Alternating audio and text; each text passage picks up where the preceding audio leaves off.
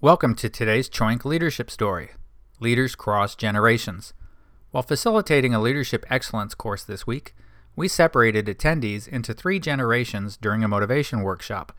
Baby Boomers born between 1946 and 1964, Generation X born between 1965 and 1977, Generation Y born between 1977 and 2000.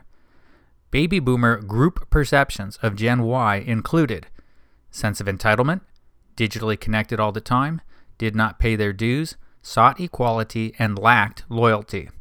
Interestingly, impressions also included they are full of energy and innovation, have new perspectives, and like change all the time.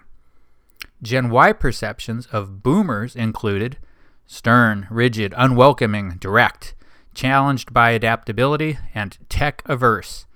Additional Gen Y observations: Boomers are natural mentors, experienced, and loyal. One of the key takeaways from the workshop is that we often get caught up with negative perceptions of others and forget that all generations wish to be treated well, as any good leader should. At the end of the course, one of the Gen Y attendees described it. This program is great for understanding and developing what leadership really looks like. As someone who was younger in the class, it provided me with great real-world experience that was discussed in a group and collaborative setting. I found the structure and pace of the class was easy to follow, but never became overwhelming. Indeed, this Gen Y attendee demonstrated what was just captured in the motivation workshop: energetic, thirsty to learn and collaborate, and ready to make positive changes in a rapidly changing business environment. Very energizing comments.